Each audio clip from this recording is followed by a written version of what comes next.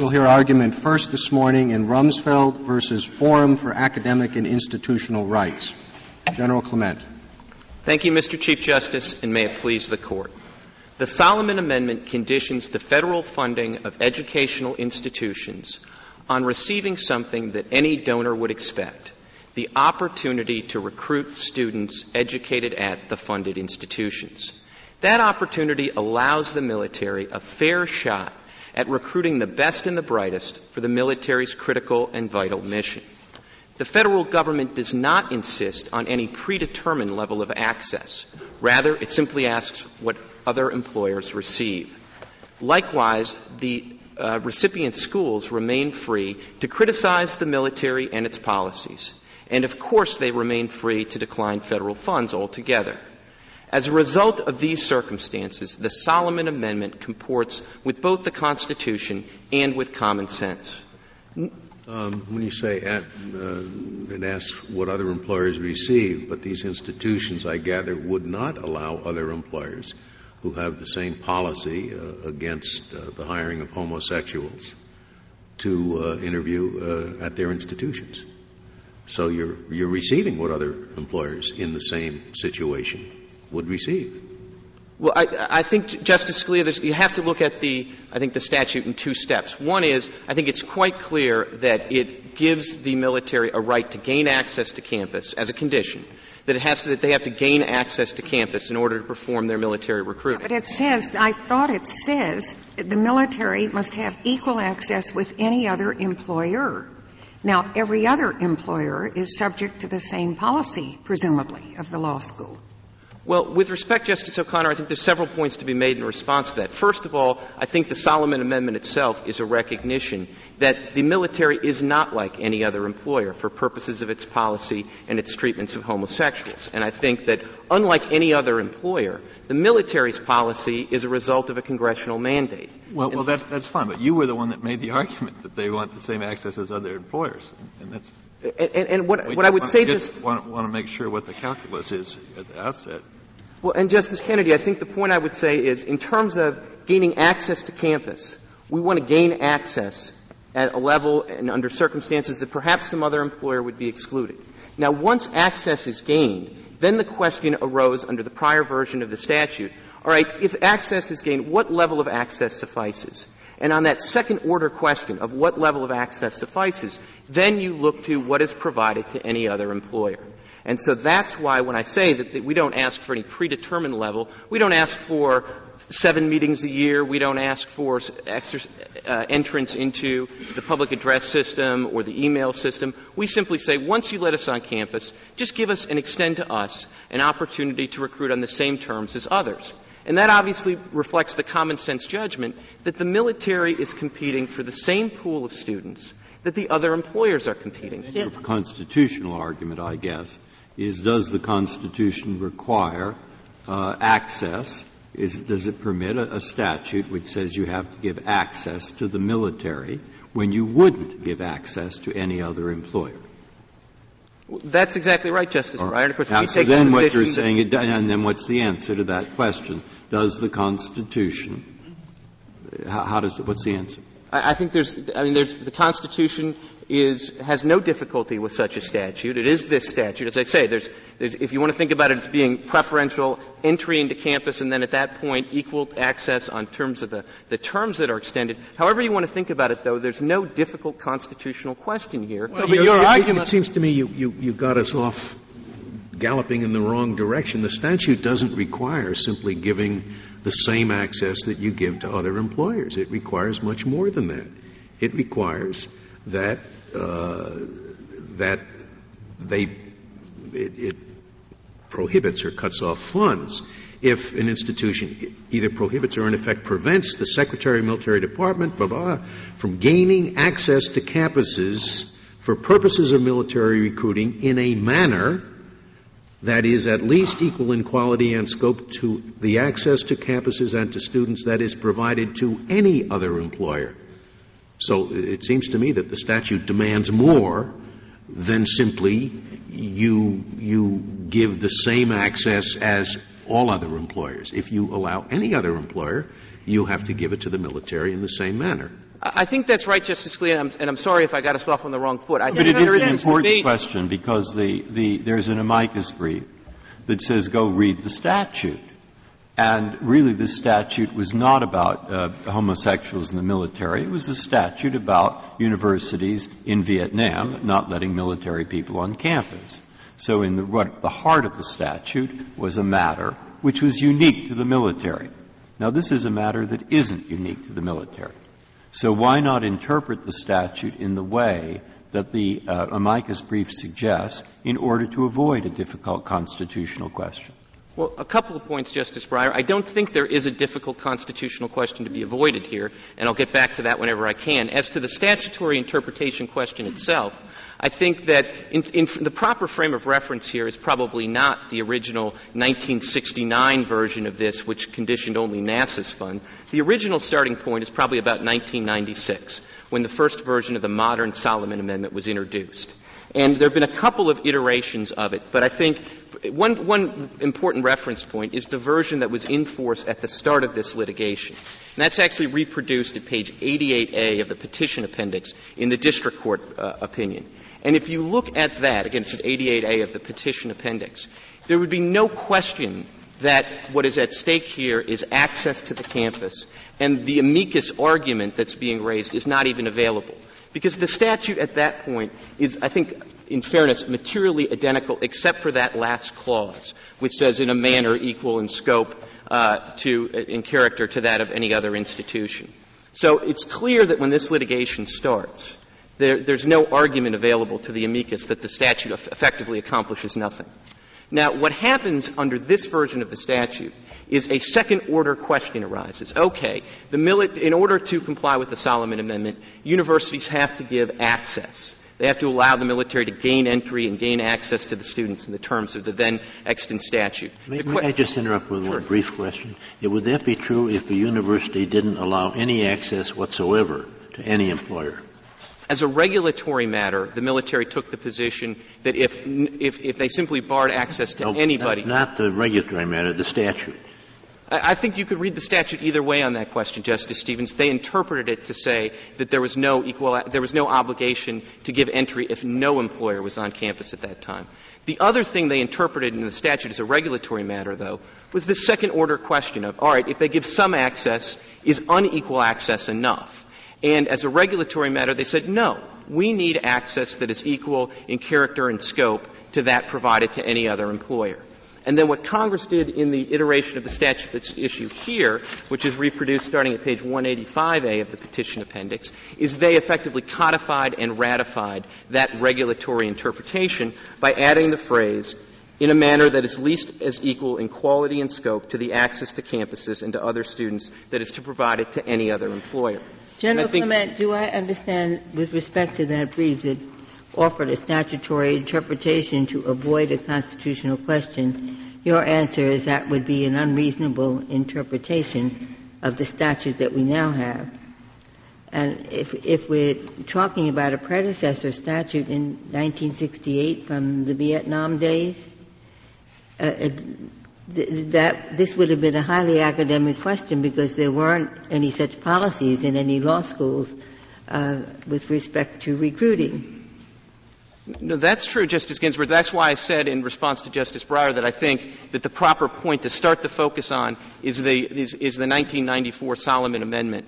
And at that point, there is a question about this policy. At that point, the American Association of Law Schools does have its recruiting policies beginning in place. And I think the provision has been amended a number of times in the years since 1994. There have been changes in the scope of the funding that's covered. First student aid funds were put in, then they were taken out. And then this is the most recent iteration of the provision. There's no question that what's at issue here is more than just the Vietnam-era concerns about ROTC presence on statute, because that's addressed in a different subsection of the statute. That's addressed in 10 U.S.C. 983A.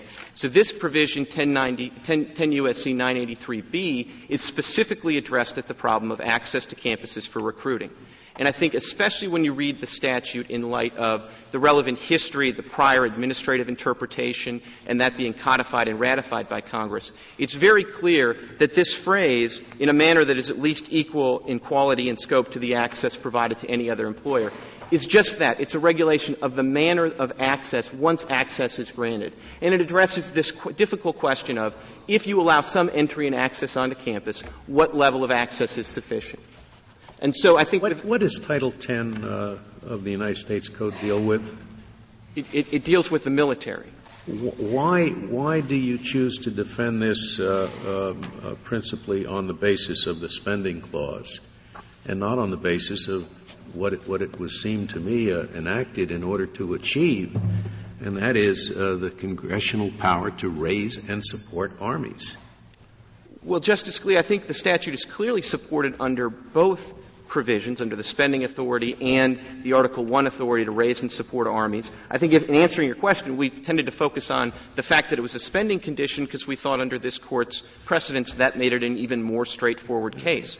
We certainly think it would be constitutional even if it were a direct imposition, and we certainly think the fact that this is an exercise of Congress's undoubted authority to raise and support an army is relevant to the constitutional analysis. And if I could move over to the constitutional question and address that for a minute, I think one of the arguments that's raised on the other side is that there's an interference with associational interests in this case.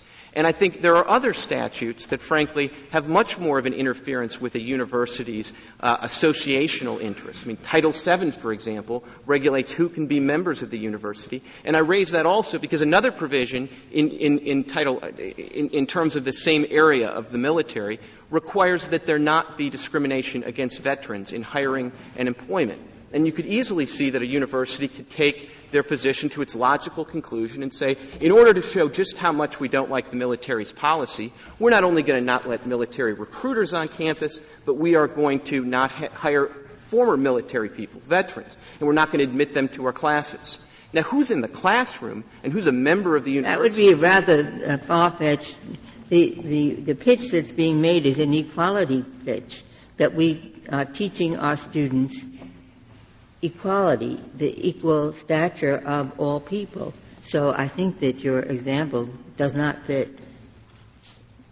Well, with respect, Justice Ginsburg, I'm not sure I understand why not. It's the same idea. In order to teach equality, that there should be no discrimination against homosexuals, we're going to exclude, A, military recruiters, and while we're at it, the former military as well, because they voluntarily joined the forces knowing that they had a discriminatory practice. It's no stretch of the imagination to think that the principle that's being articulated by respondents would stretch well beyond simply a direct anti-discrimination motive. For example, NYU, this is in the joint appendix at page 153, NYU for 3 years had a policy of excluding recruiters from the state of Colorado simply because Colorado had passed Amendment 2, which this Court dealt with in the Romer case. And so it's not a matter of saying that, well, you know, the only thing that's at issue here is excluding employers that are themselves discriminatory.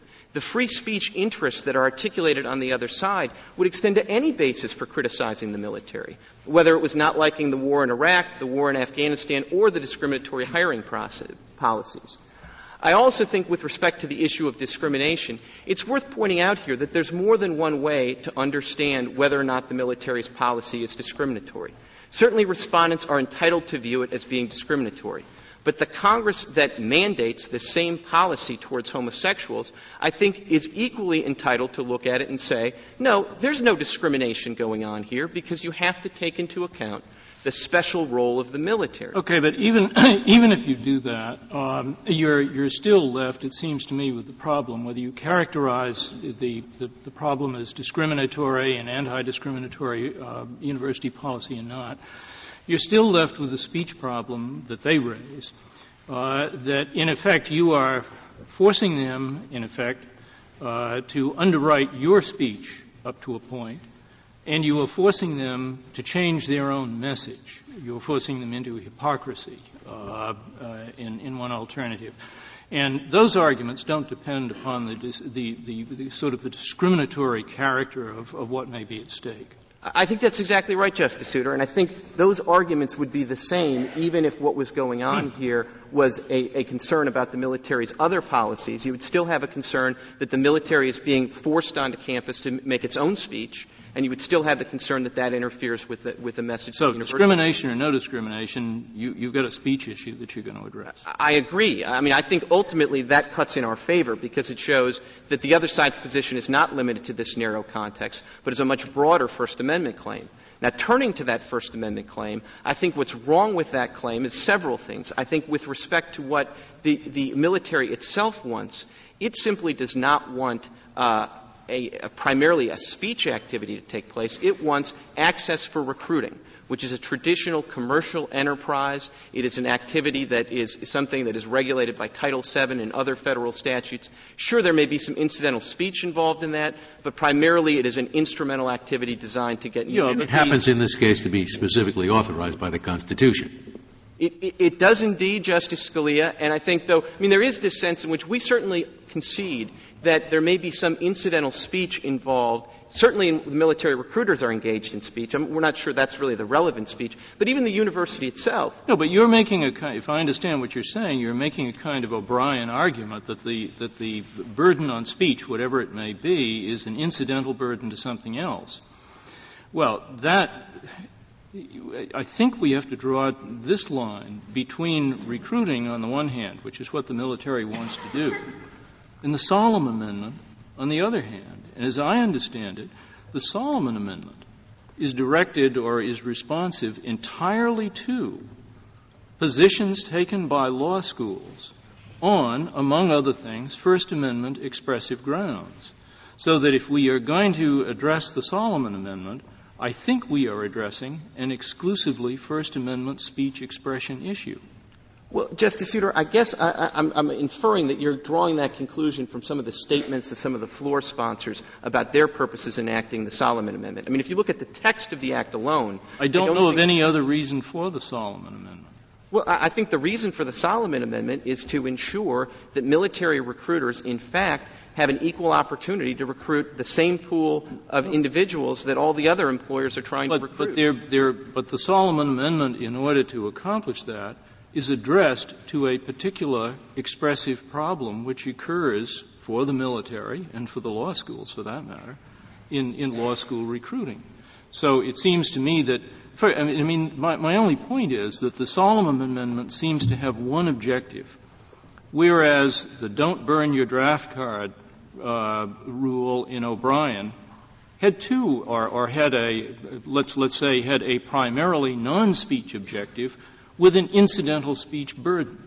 Here, the sole objective in the real world seems to be an expressive objective.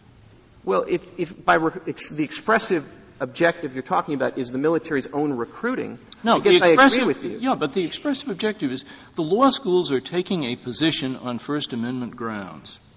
That position is interfering with military recruitment. No question about it. I don't know how much, but I will assume that there's no question about it.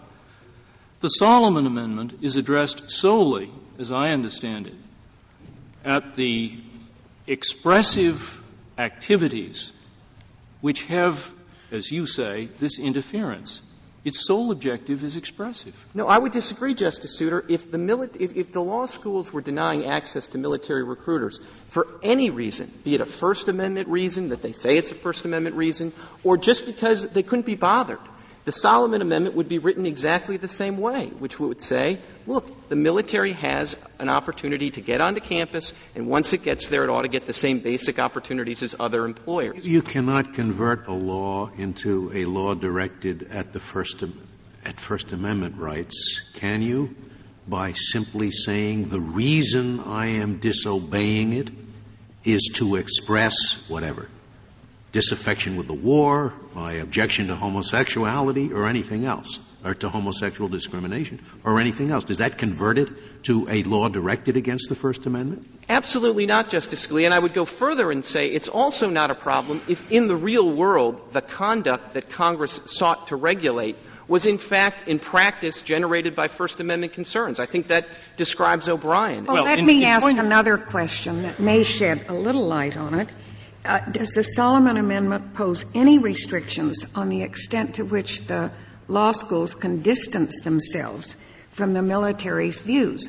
Can there be signs up at every recruitment office saying, our law school doesn't agree with any discrimination against gays? I mean, can they come forward with their position on this in every recruitment office without violation of the amendment? Yes, they can, Justice O'Connor. I think there would be, in fairness, I want to be clear, I think there might be a line where there would be the recruitment office could conduct itself in a way that would effectively deny access. But I think with that caveat, there is nothing in the Act that prevents the universities Let me ask you this question to follow up on Justice O'Connor's thought. Are you saying that the school can engage in speech expressing its views about the military policies? Can engage in symbolic speech by affording access which is equal in all functional requirements, but yet sends a message that they are really disagreeing with what's going on by, say, let law schools say, well, for most employers we'll let you use the regular law school placement facilities, but for the military we will require you to use the college facilities to send a message that we disapprove if the college facility is equally good as a matter of functioning. Well, Justice Stevens, I would say I think the main thrust of your question, no, which is to say that if what you have in mind is really forcing them to go to the undergraduate campus, I think the military would take the position that that's not equal in scope. Now, if there's a way, though... Not equal because of the message it sends or because it denies the opportunity to recruit as effectively? It's the latter, Justice Stevens, and only the latter. I had an example where they were equally effective as recruitment avenues. Could they make the military take one that was equally effective, but it sent a message that we really don't like what you're doing? I mean, sort of like separate but equal. Yes. Well, I mean, I guess I'm resisting a little bit just because I'm not sure. I think it would depend on the hypothetical. The point I'm trying to make is, does your agreement that you can engage in speech by posting banners or handing notes apply to symbolic speech? It could conduct that is symbolic speech. It could apply to some symbolic speech, I believe. It's just I'm having trouble because in a practical matter, if you look at the record here, I think it's telling. If you look at the joint appendix at pages 215 and 219, describes the real situation at Boston College.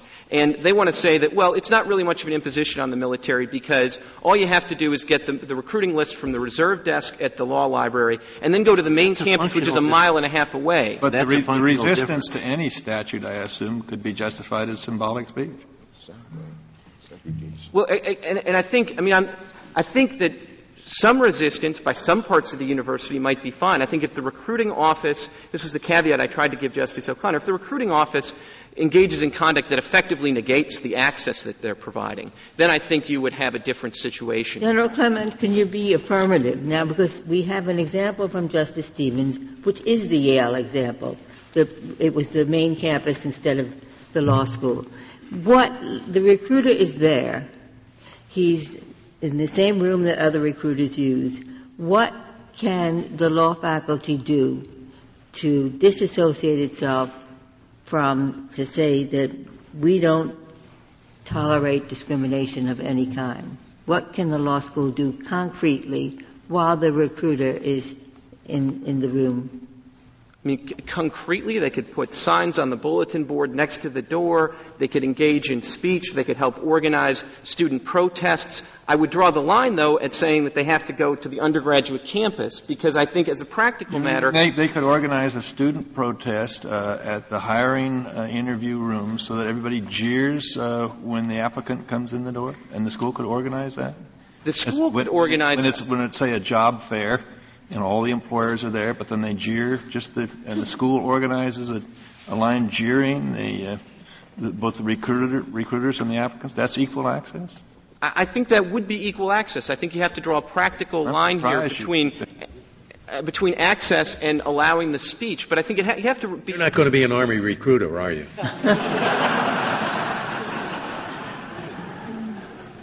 I don't think the military and the Army recruiters, and I won't be one of them, but I think the Army recruiters are not worried about being confronted with speech. They're worried about actually not being allowed onto the same law school. Well, worried about having students driven off.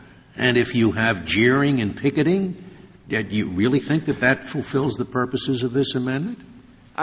I don't know if it would fulfill every purpose, but I think the amendment has to accommodate the First Amendment interest of the university. Jeering and picketing if a black person came to recruit and the people didn't, and the school faculty didn't like blacks? I think that's an extraordinary position you're taking. Well, but Justice Kennedy, I think you have to distinguish what the Constitution would allow the government to do and what this statute does, which is to say, I mean, what you have in mind is a race example. We're talking about the practical meaning of equal access. Right, but the practical meaning has to turn on the statute at issue. And Title VI, for example, in the race context, forbids all discrimination because of race. And so some of the conduct that you have in mind may well violate that statute. And if Congress wants to write a different statute that provides more rights to the military, we would be here defending it as valid First Amendment legislation.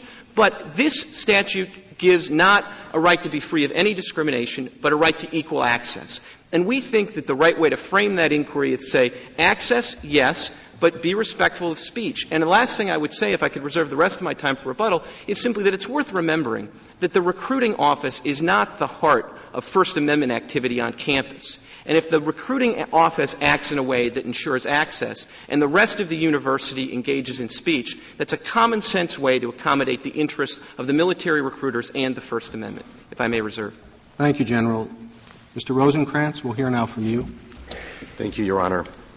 Mr. Chief Justice, and may it please the Court. This case is not about whether military recruiters will be barred at the campus gates. Congress had a law on the books that guaranteed entry to campus, but that was not what Congress really wanted. So it passed a new law. What Congress really wants is to squelch even the most symbolic elements of the law school's resistance to disseminating the military's message, which is why it gave us the current version of the statute. The current version isolates for regulation the most communicative aspects of the law school's resistance. The law schools are saying — I'm sorry, but the most communicative aspect is saying what you think about a particular policy. This is conduct, denying access to the military recruiters. Your Honor, this is a refusal to disseminate the messages of the military recruiters. It is a refusal to send emails, post bulletins, and make arrangements for mutual exchange of ideas. It is conduct only in the sense that they are moving molecules, but it's speech that they are being forced to engage in. And I have to emphasize, this case is not about entry. The Solomon Amendment does not require schools to give entry to military recruiters. It requires them to give entry to a recruiter only if they provide entry to some other recruiter. So if you had a policy that we're going to deny any employer that uses tanks, do you think that would pass muster under the Solomon Amendment? Well, Your Honor, for a pacifist religious institution, absolutely. What about Yale Law School? No, because it has no morally based, conscience-driven reason for refusing to disseminate that message. Where do you find that? It has to be a morally based, conscience-driven. Well, Your Honor, Honor, we're talking about freedom of speech, not the religion clauses. Well, Your Honor, what I'm saying is, under this Court's jurisprudence in the First Amendment, it's actually relevant whether the reason for refusing to disseminate the message lies at the heart of the First Amendment. Well, what about Hurley? Is there something deeply moral or conscience-driven about the position to exclude the gay rights contingent in the parade in Hurley? Well, Your Honor, it was certainly a reason that they gave, and it was based upon a political view of the legitimacy of homosexuality. But I hasten to add, I'm not arguing that that is a required element of a compelled speech claim. I'm simply arguing that when someone has a reason for resisting disseminating a message, that situates it closer to the heart of the First Amendment. Congress came back after it had excuse me. I understand that so far as the associational claim may go. But so far as the speech claims may go, I don't understand it. Your Honor, I can say or refuse to say anything I want to for any reason I want to, however bad that reason, however non-moral that reason is. And I don't see how in the speech on the speech claims we get into moral basis at all. Your Honor, I accept that as a proposition of the compelled speech doctrine, absolutely. And what I'm trying to point out is that in this case, what Congress has done is to engage in the most viewpoint-oriented regulation of speech. The reason Congress does not the reason Congress is insisting that the law schools disseminate the recruiting messages is because of the message of the law schools themselves. It doesn't insist that you do anything. It says that if you want our money, you have to let our recruiters on campus. Yes, Your Honor, and under the doctrine of unconstitutional conditions, the analysis is exactly the same. What about South Dakota against Dole? South Dakota had a constitutional right under the 21st Amendment to set whatever drinking age it wanted, and yet we upheld the spending clause condition that if they accepted federal funds, they had to set their drinking age at 21. Yes, Your Honor, and in subsequent cases, and in fact in Dole itself, this Court pointed out that all bets are off when there's a superseding constitutional right.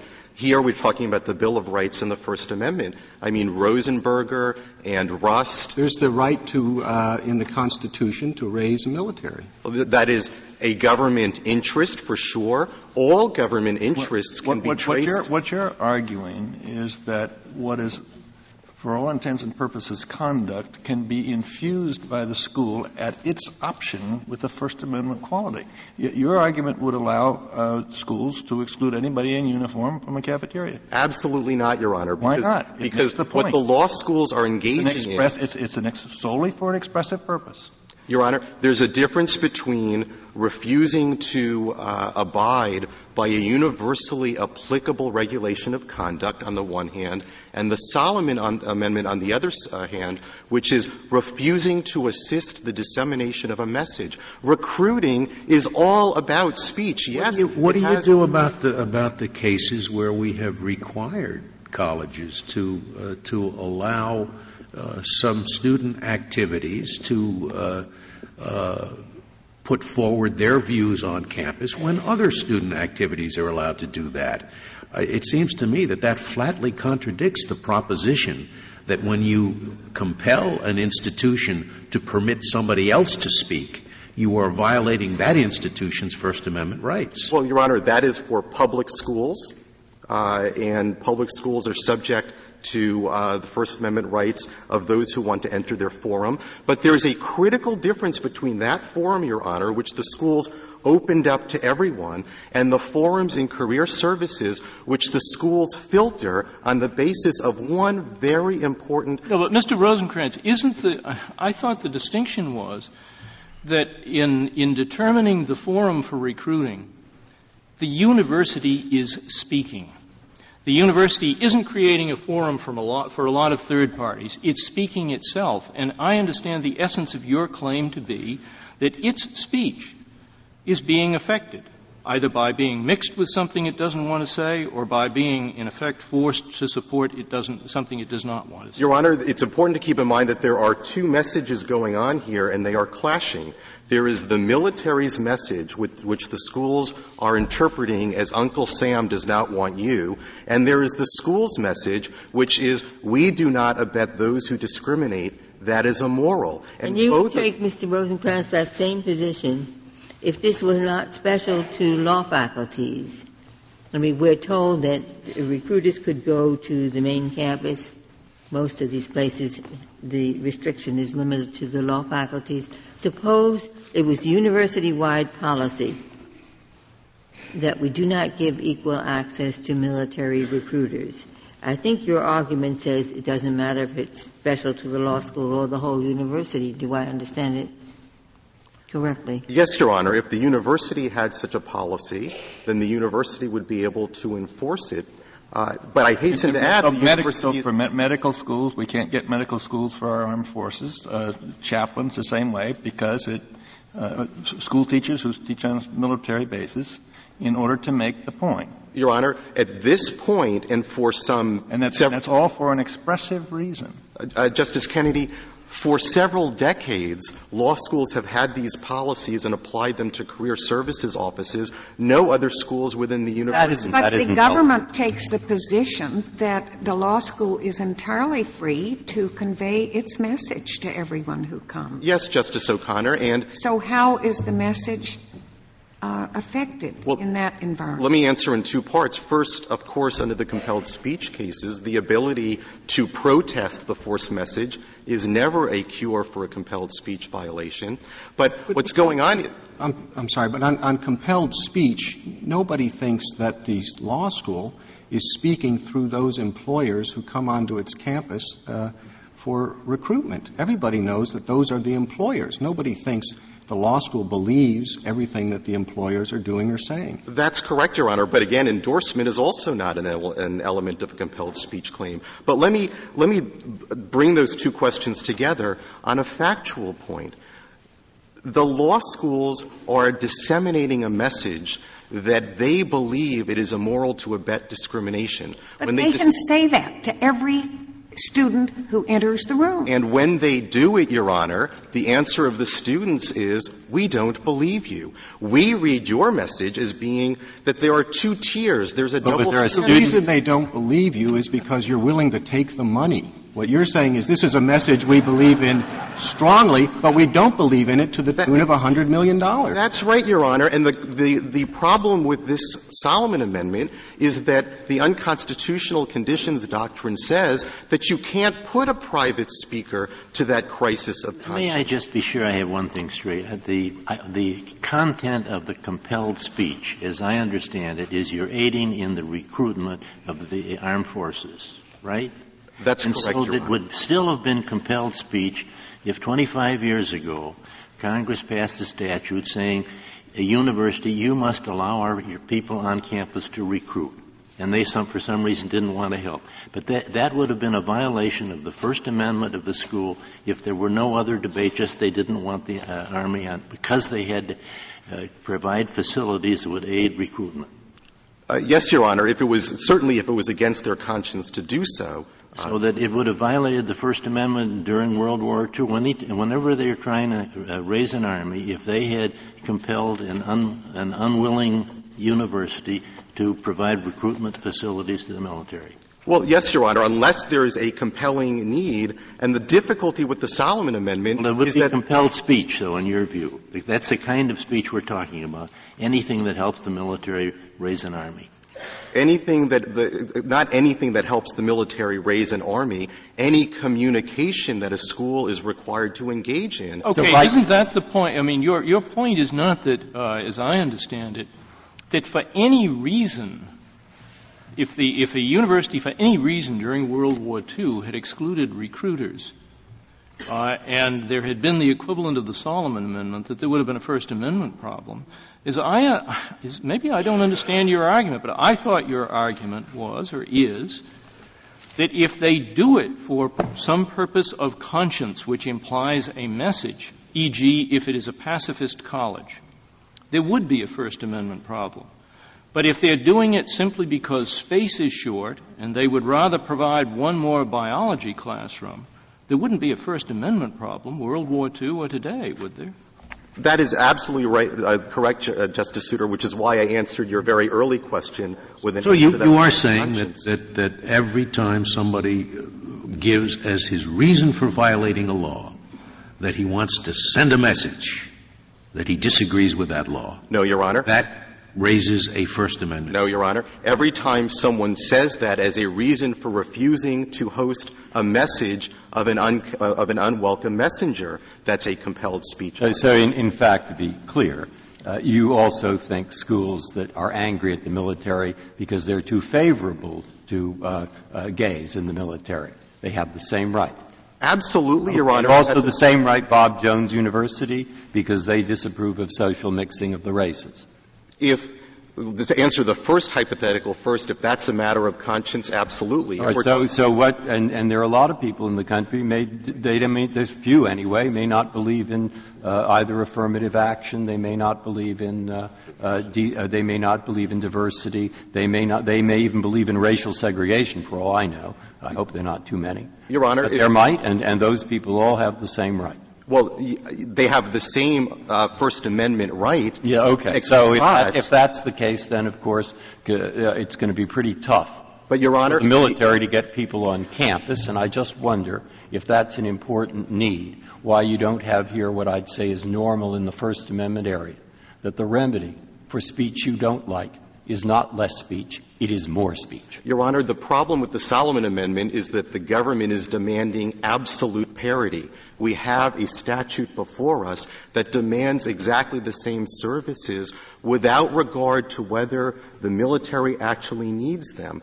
In order for Congress to justify the parity requirement, which is the only statute before this Court, Congress has to state a need. It has to say why it needs. Here's the need. How about this? We have said in our opinions, and I'm quoting from Rosker versus Goldberg, judicial deference is at its apogee when legislative action under the congressional authority to raise and support armies and make rules and regulations for their governance is challenged. And that's precisely what we have here. Your Honor, this Court defers to Congress in matters of the military when the military or the Congress is especially expert and this Court is especially naive. This Court has never deferred to a congressional statute about military. I don't think it has anything to do with expertise. I think it has to do with immense national importance. Your Honor, it has to do with expertise as well. That's precisely what this Court said. I would like the answer to my question, because I'm thinking, as you correctly say, if you have that right, so do all the worst segregationists you can imagine, et cetera. And here there is a need of some kind to get the military in, and what the government in this statute asks you, because I personally couldn't find anything in the record that finds that student who thinks by letting a military person in that the school, which basically is completely against the military in this area, suddenly becomes for it. And I haven't even found in the record an instance where there was a recruiter who told people that they couldn't join the military if they were gay. So we have not a tremendous demonstration there of a need on the university side, and my question was, what's wrong with the government saying, university, you disapprove of what we do. The remedy for such a situation is not less speech, it is more speech. Your Honor, go and explain it. The direct answer to that last question is that all bets are off when what the government is doing is compelling the speech of a private actor, because the government is not allowed. Does it compel the speech of a private actor when the government says, colleges and universities, you are not going to get federal money if you discriminate on grounds of race or gender? And we don't care what your private attitude may be.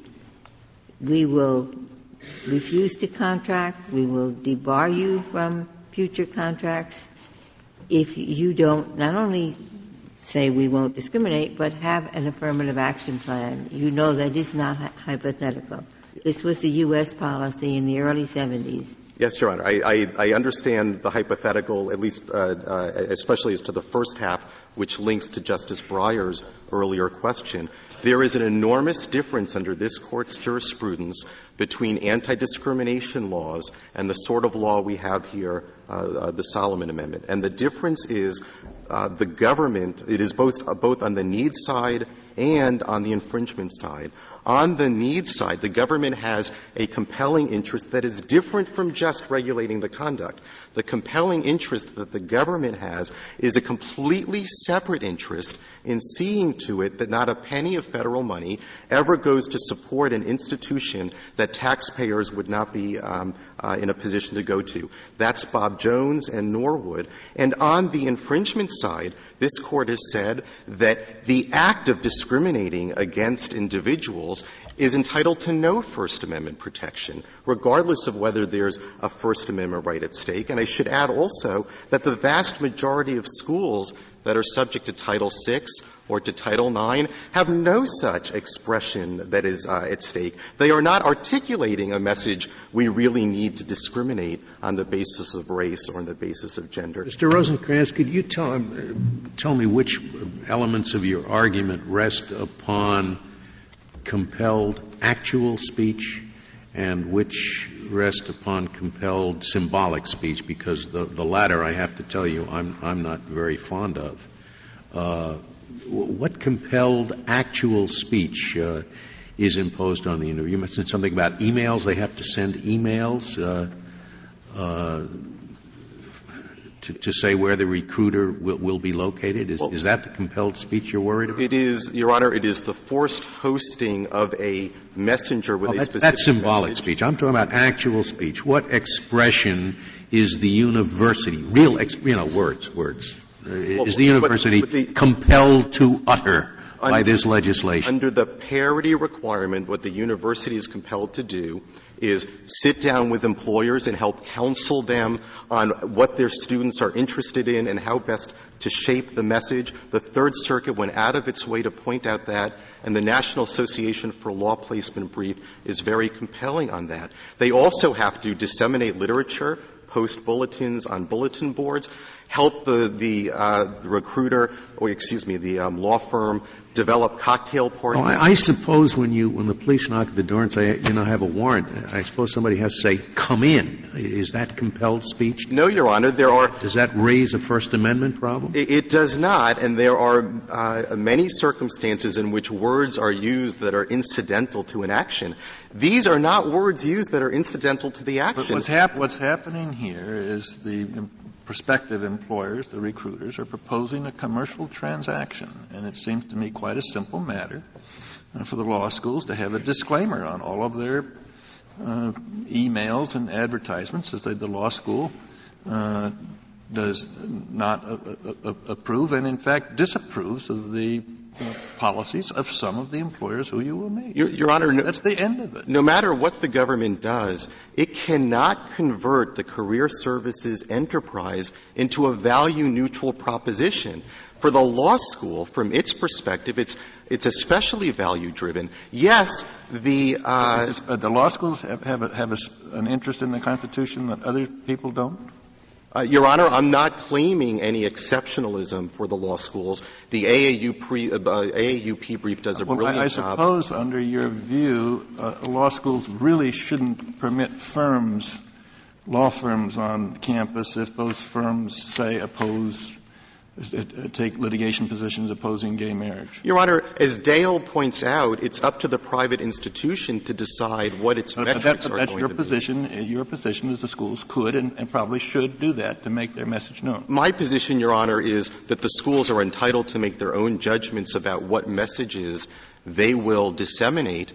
Even with reference to proposed commercial transactions. Yes, Your Honor, but I would hasten to add that is not what recruiters are doing. It is no more commercial than what United Foods was doing in an advertising saying or resisting the message, mushrooms are good. Do you agree with the government that the statute, as fairly interpreted, is violated when a school which uniformly applies to all employers, the rule you can't come in if you have the discrimination against hiring gay people? Yes, Your Honor. You agree that it is violated? Yes, Your Honor. The statute focuses on the manner of providing access, and the manner of providing access is through the career services. Would you require any accommodation? I mean, you have said it's up to the faculty to choose which causes to assist, I think you put it that way, or one of the amici did, and which to resist. And you've already told me that this happens to be the law school, could be the whole university.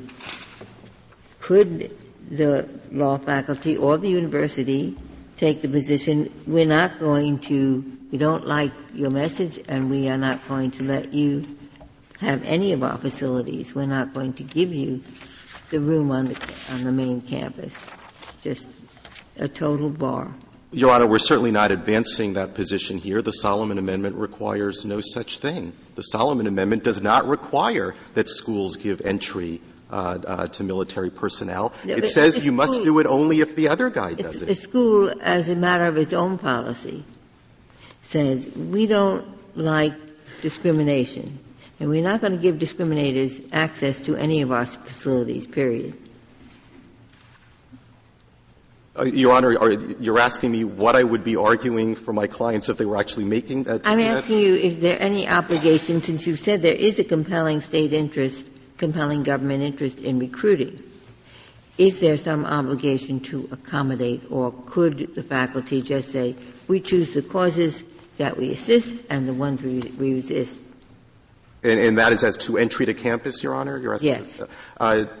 We are not pressing this point to the Court. If the Court is asking what my opinion would be if I were I'm asking if it logically follows from your position about choosing the causes we resist and the ones that we assist. Your Honor, if I were advancing that argument, it would be this is a viewpoint discriminatory statute which is subject to strict scrutiny. The government is advancing a single message, and even when the First Amendment rights that are at stake are minimal under this Court's opinion in RAV, strict scrutiny would apply. The government has never come forward with a shred of evidence that it actually needs to be on campus as opposed to directly off campus, or as opposed to publishing notices in student publications or advertising. So, but we are not advancing that argument. About the government's message. The message is join the Army. Is that right? Yes, Your Honor. The message is join the Army. What the schools hear is — That's a viewpoint discriminatory message. Absolutely. No, I'm sorry. The viewpoint discrimination, Your Honor, is in the congressional statute that says we will force you to host a single speaker with a single message, just as in Pacific Gas. Join the Army. I'm sorry, Justice Stevens. The message is join the Army. The single message is join the Army. That is correct. And the government is promoting only that one message. But this — I thought your argument was the single message is join the Army, but not if you're gay. Yes, Your Honor. Which leads me to the question in response to your answer to Justice Ginsburg a moment ago.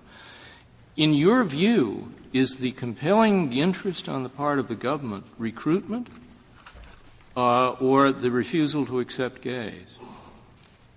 The compelling interest on the government side is the recruitment interest. We're not arguing that the government has a compelling interest in excluding anyone. That's precisely why. No, but are you saying that the only compelling interest argument that the government can raise here is the discriminatory argument, since nobody denies that if the government were recruiting without the discrimination, that there would be no problem. Everyone would agree that was a compelling interest.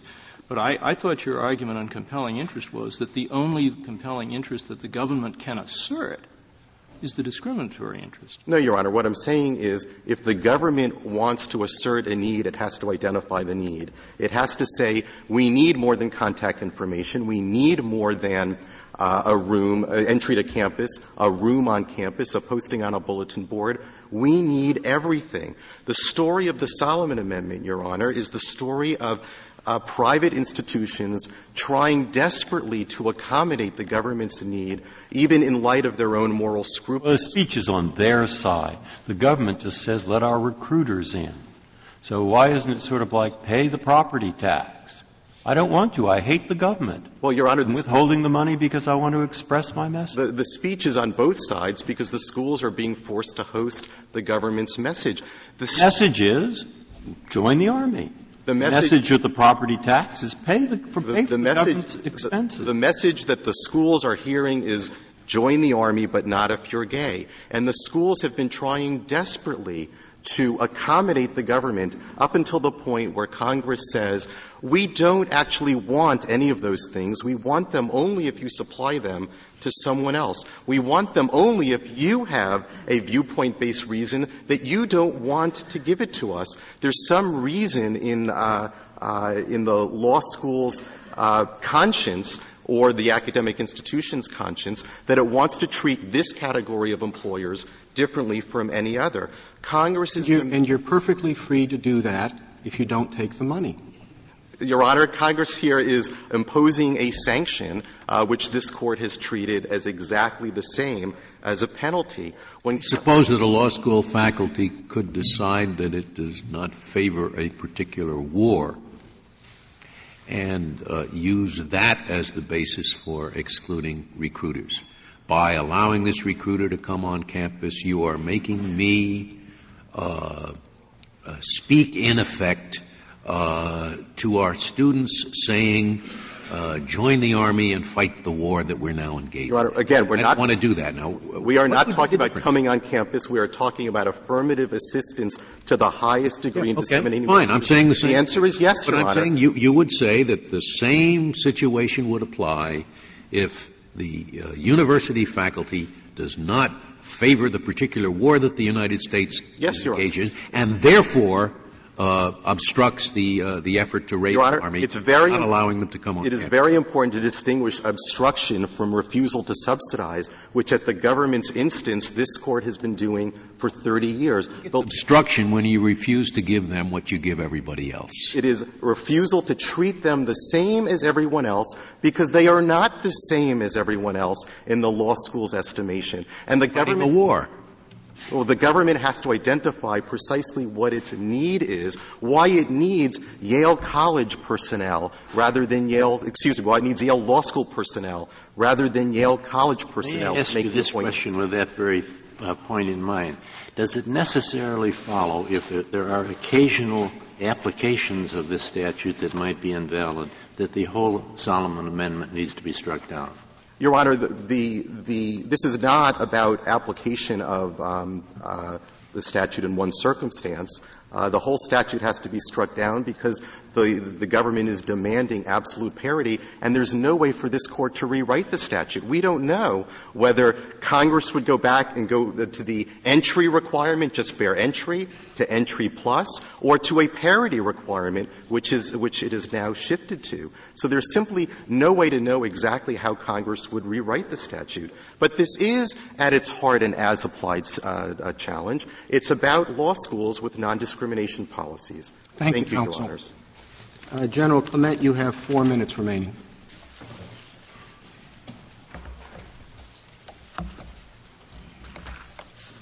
Thank you, Mr. Chief Justice. I'd like to make just a few points in rebuttal. First of all, in starting with the compelled speech problem, there are only two kinds of speech that are at issue here. First, there is the compelled speech of the military recruiters. And no one thinks that that speech is being misattributed to the schools. Even in the secondary school context in Mergens, this Court understood that secondary students could distinguish between the school's message and that of school groups. Now, the second piece of speech that's at issue is that of the university when they incidentally send an email around telling the students where the military recruiters are going to be on a certain day.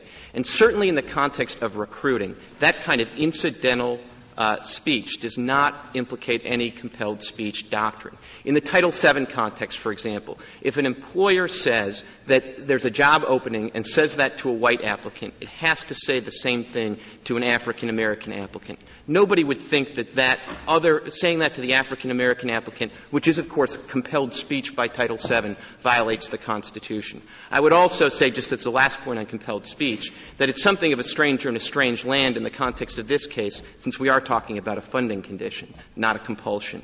Second, let me move to the argument that the respondents have about trying to distinguish this case from Justice Stevens' World War II hypothetical. And as I understand it, it boils down to the argument that the way that the legislature was reacting here to this problem and observing what it observed on campus somehow implicates different constitutional issues, different First Amendment issues. And I think the O'Brien case stands as an obstacle to that argument. In that case, if you look at it, the argument was exactly the same. There already was a prohibition that required you to have your draft card with you. Congress then passed a second statute that prohibited burning your draft card. Now, what did the representatives say about that? Well, Representative Bray of Indiana said that this was an effort to get at communist stooges and beatniks.